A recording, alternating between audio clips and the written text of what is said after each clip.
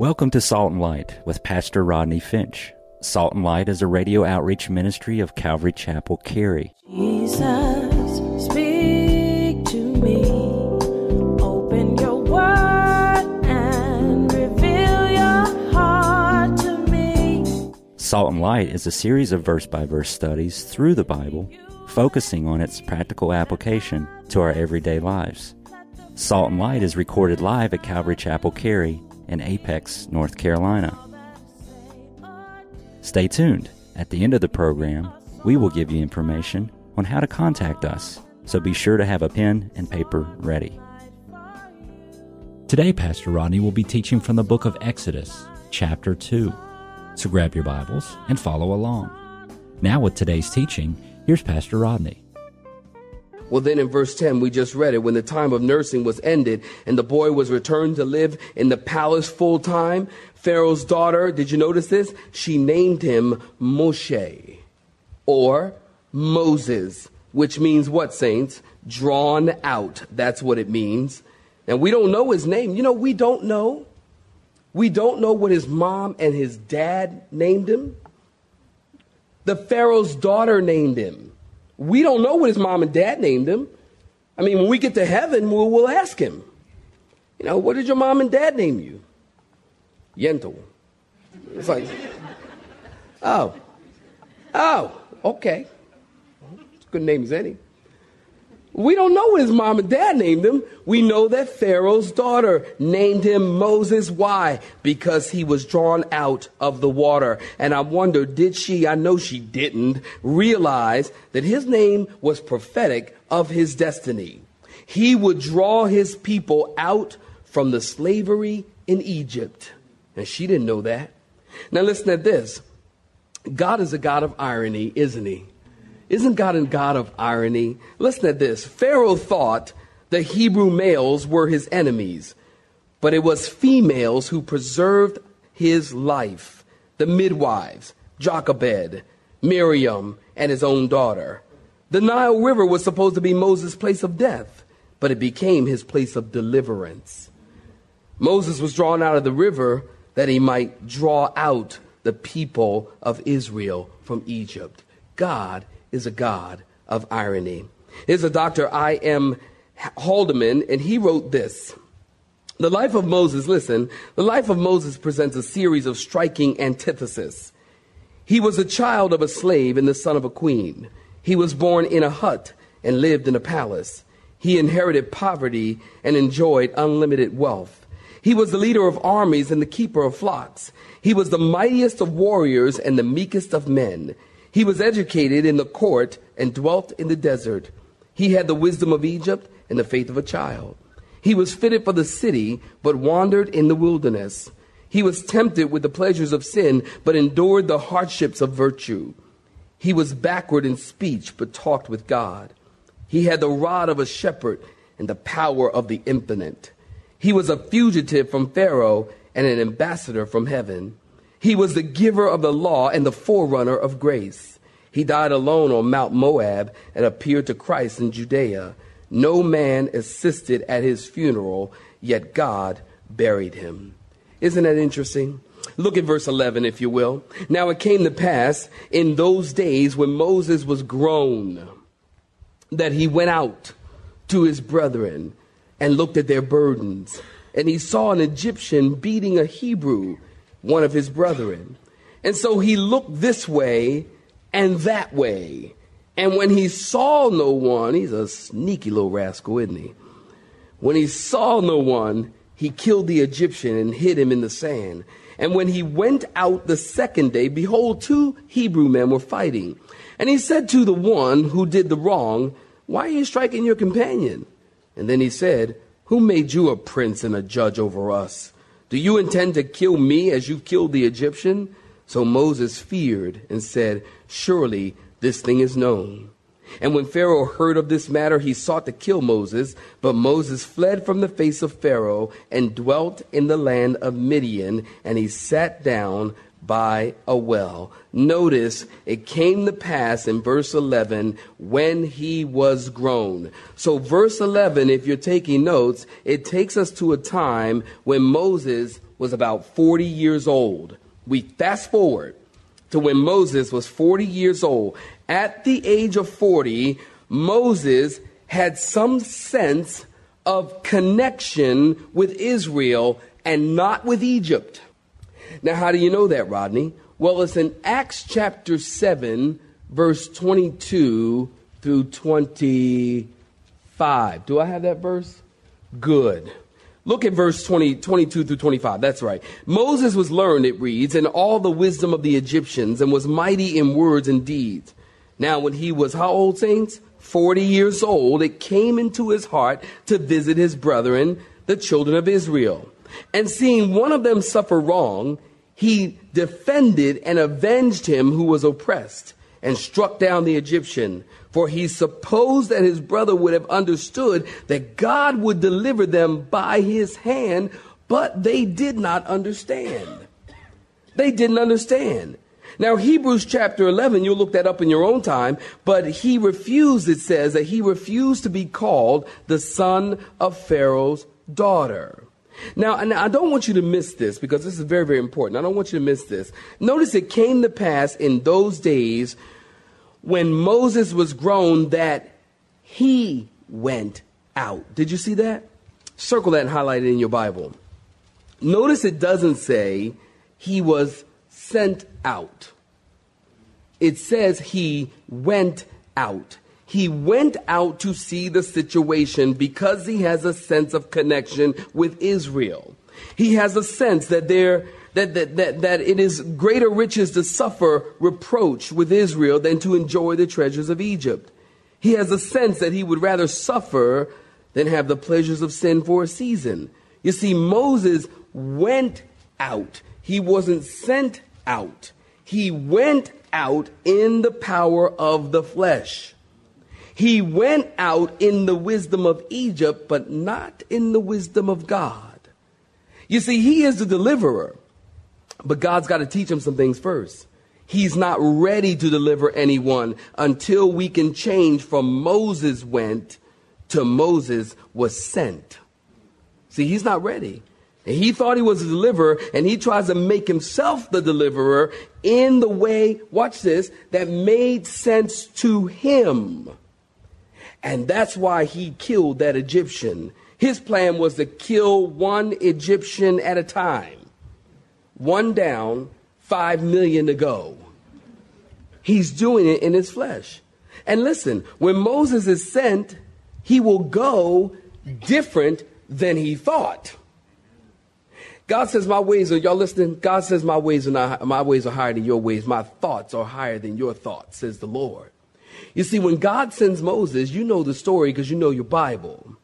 When God sends Moses, God says, my way is Aaron, Moses, you will go to the Pharaoh with a stick in your hand, and you will say to Pharaoh, let my people go. And I'm sure that Moses and Aaron is probably thinking, God, you got to be kidding me. You mean I'm going to go with a stick in my hand? God, can't I go with like a 50 cal? Can I go with even a rock? I mean, I'm going to go with it, and I'm going to say, and I'm going to stand before the Pharaoh, and I'm going to stand there with my stick, and I'm a deliverer, and I'm going to stand there with my stick and say, God says, let my people go, or else. And the Pharaoh's probably going to go, what are you going to do? Beat me with a stick? Ooh, you know. Ooh, I'm scared. I mean, what is he going to do? But you got to understand something. See, God's ways are not our ways. Moses is thinking, I'll go and deliver the people, and I'll do it my way, kill them one at a time. God says, no, you will go deliver the people when, number one, I send you. And when I send you, you will go different than the way you would have ever thunk it. Because God does things different than we think things ought to be done. Who would think to go to the Pharaoh with a stick in your hand? But God says, you know what? I'm going to do a great work. And you know why God You know why I believe God put a stick in his hand? Because he wanted him to know, Moses, Aaron, the deliverance of God's people is not going to be by your might and by your power and by your strength. But Moses, Aaron, learned something that Zechariah learned. It's not by might nor by power, but by my spirit, says the Lord. God says, I'm going to do this thing, and all you're going to be able to do is stand back and go, I cannot believe God's people were delivered with a stick. I can't believe it. And see, God didn't need their help. Really, God didn't need their help. And God did deliver his people. Really think about this, without their help. Because remember when they got to the Red Sea, God delivered the people. God set them free. The Egyptian army followed into the Red Sea, and it was God who drowned them all in the Red Sea. And they stood on the other side and just watched it happen. God is still the one in control. God is still the one doing the work. Interesting. Moses went. God said, Mo, I want you to wait until you're sent. And so Moses goes out. He sees an Egyptian beating a Hebrew. So he looked this way and that way. I like the detail of the Bible. Don't you love that? He looked this way. He looked that way. The coast is clear. And he killed the Egyptian and buried him in the sand. The next day, 2 men were fighting, and Moses said, why are you hitting your brother? And he said, who made you a prince and a judge over us? Are you going to kill us like you killed the Egyptian? And Moses is like, oh, man, I'm busted. I didn't think anybody saw me. So when Pharaoh heard about it, he sought to kill Moses. And now Moses is on the run, and he runs to Midian, and he sits down by the well. Look at verse 16. Saints, you're still with me? Say amen. Now the priest of Midian had 7 daughters. And they came and they drew water, and they filled the troughs to water their father's flock. And then the shepherds came and drove them away. But Moses stood up and helped them and watered their flock. And when they came to Reuel, that's the father's name, their father, he said, how is it that you have come so soon today, girls? And they said, well, Dad, an Egyptian delivered us from the hand of the shepherds. And he also drew enough water for us and watered the flocks. And so he said to his daughters, and where is he? And why is it that you have left this man? Call him that he may eat bread. And then Moses was content to live with the man. Isn't that interestingly tucked away? Moses was content, probably discouraged, probably thinking, you know what, this deliverer thing is not working out. And, you know, I'm just going to be content to live and shepherd sheep. And that's all I'm going to do for God. That's it. Okay? Little does he know that Moses was content to live. Isn't that kind of tucked away in there? You'd miss it if you go too quick. Moses was content to live with the man. And he gave Zipporah, his daughter, to Moses. And she bore him a son in verse 22 and called his name Gershom. For he said, I have been a stranger in a foreign land. Stop right there. Give me your attention. The priest of Midian had 7 daughters. We'll learn his name is, we've learned his name is Reuel. His name is also Jethro. And he ends up Moses' father-in-law. Reuel, Jethro, is the son of Abraham's second wife. We learn that from the book of Genesis. He is a Shemite and the same bloodline as Abraham.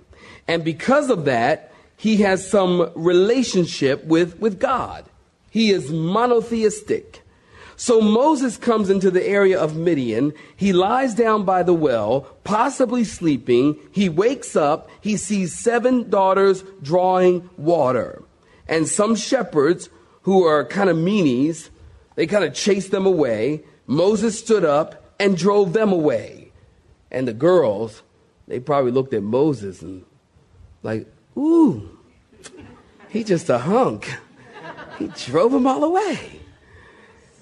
And you know, when you look at the Bible, you look at the scriptures, it's very interesting because the water well, seems to be a good place to meet single people. Now, all the single people don't run out and go find a well right now, okay? Just hold tight. But it is true. I mean, look in the scriptures. Eleazar found Rebekah where? At the well. You know, maybe that's why Jethro told his daughters every day, go to the well, go to the well, go to the well. So Moses is about, get this. Remember, guys, we talked about this on Sunday morning. Remember we talked about that God, you'll often have to earn a degree, and it's called a doctorate in the desert. Remember, were you here for that teaching? Were you here for that teaching? Good.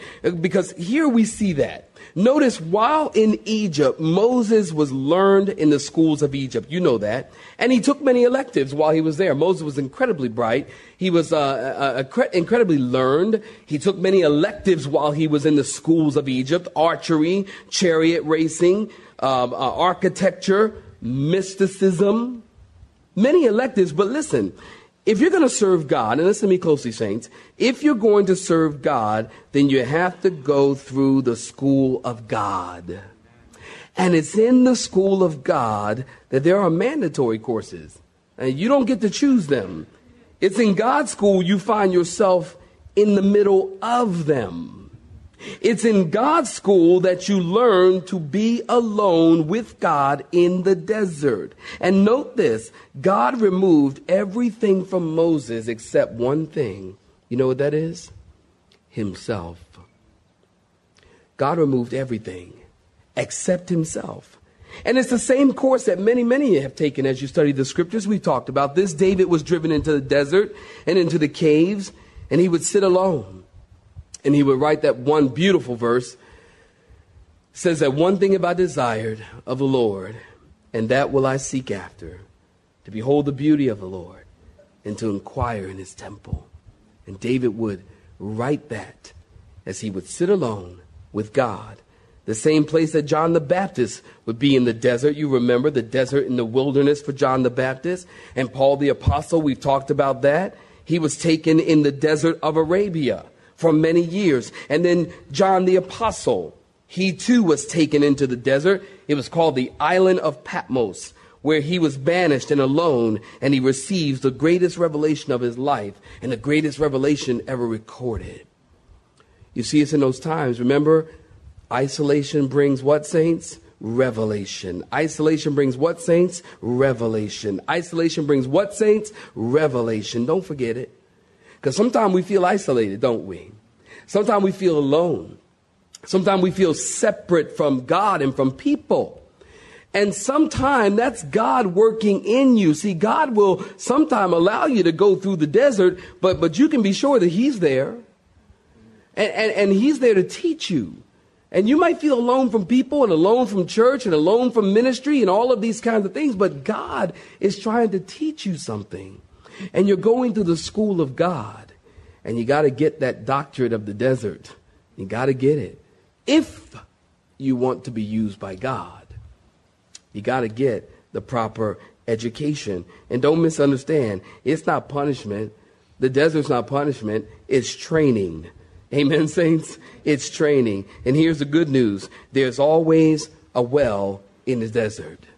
There's always a well in the desert, wells to drink from, and for provision. So God will be with you. So Moses is at the well in Midian in the desert. He meets 7 girls. They go home. They say, Dad, how is it that, and Dad says, how is it that you got done so fast? And they say, well, an Egyptian helped us, delivered us out of the hand of the shepherds, and then he helped us water our flocks. And he said to his daughters, he said, then where is he? And why did you let him get away? And Jethro's probably thinking, listen, I've been sending you guys to that well every day, and you finally meet a man and you let him go? I mean, you missed your chance, man. He says, go find him, bring him home, and maybe I can get one of y'all married. And Jethro gave Zipporah to marry Moses, and we'll see whether that was a good thing or not. Very interesting. You know, here's something interesting for you Bible students and typology students. Moses, did you know, is a type of Christ. Moses is a type of Christ. See, Moses and Jesus were favored by God from birth. Moses and Jesus miraculously were preserved in childhood. Moses and Jesus were mighty in words and deeds. Moses and Jesus was rejected as the deliverer at their first coming. Moses and Jesus took a Gentile bride. And just like Jesus, Moses couldn't deliver his people when he lived in the palace in glory. He had to come down off the throne, away from the palace, and into a humble place.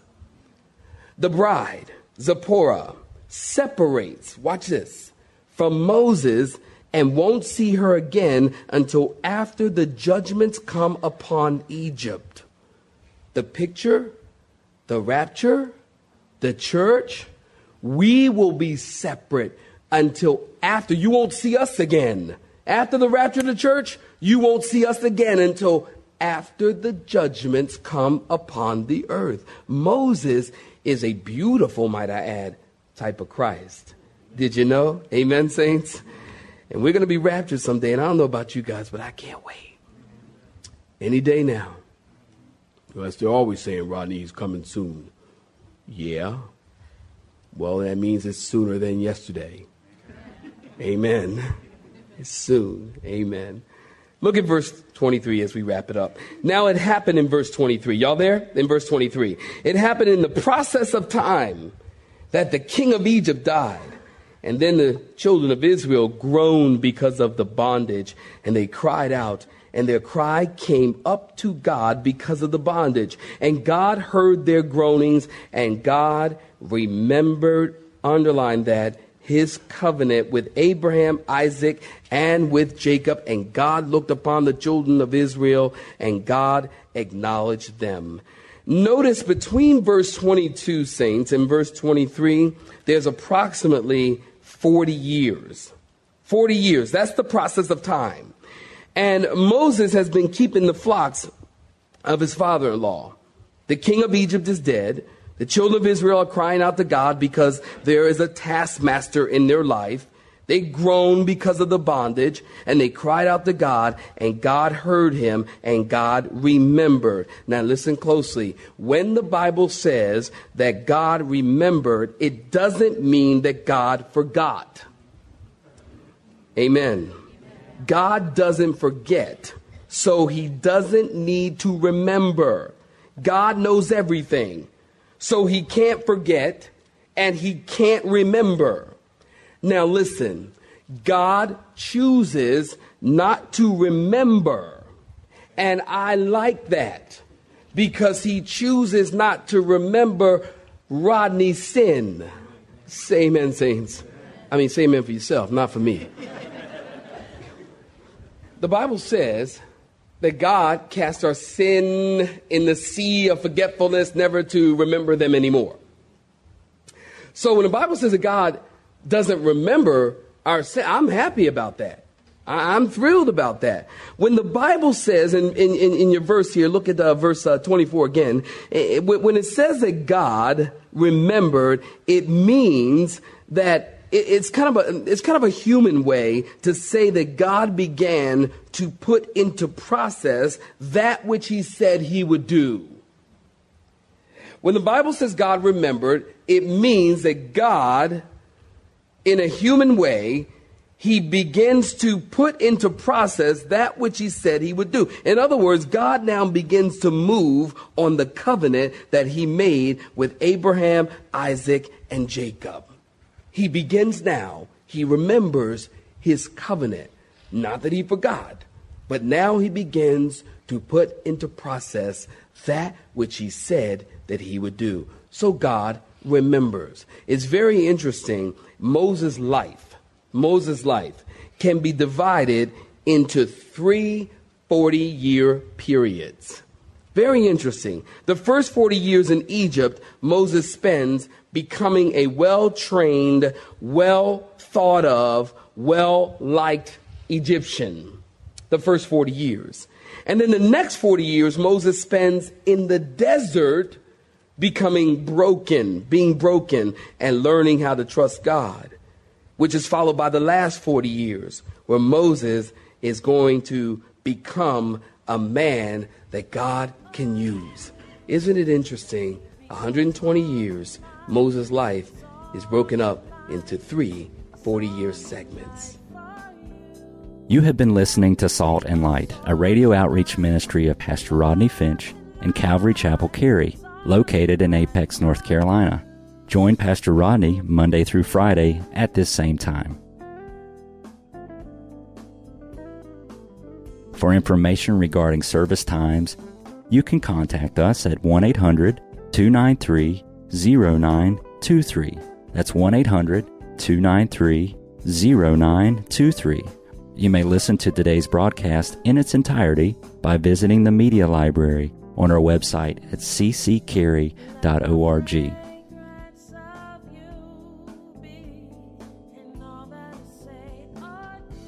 We would like to thank you for tuning in to Salt and Light and pray that you have been blessed. Until next time, may you be salt and light.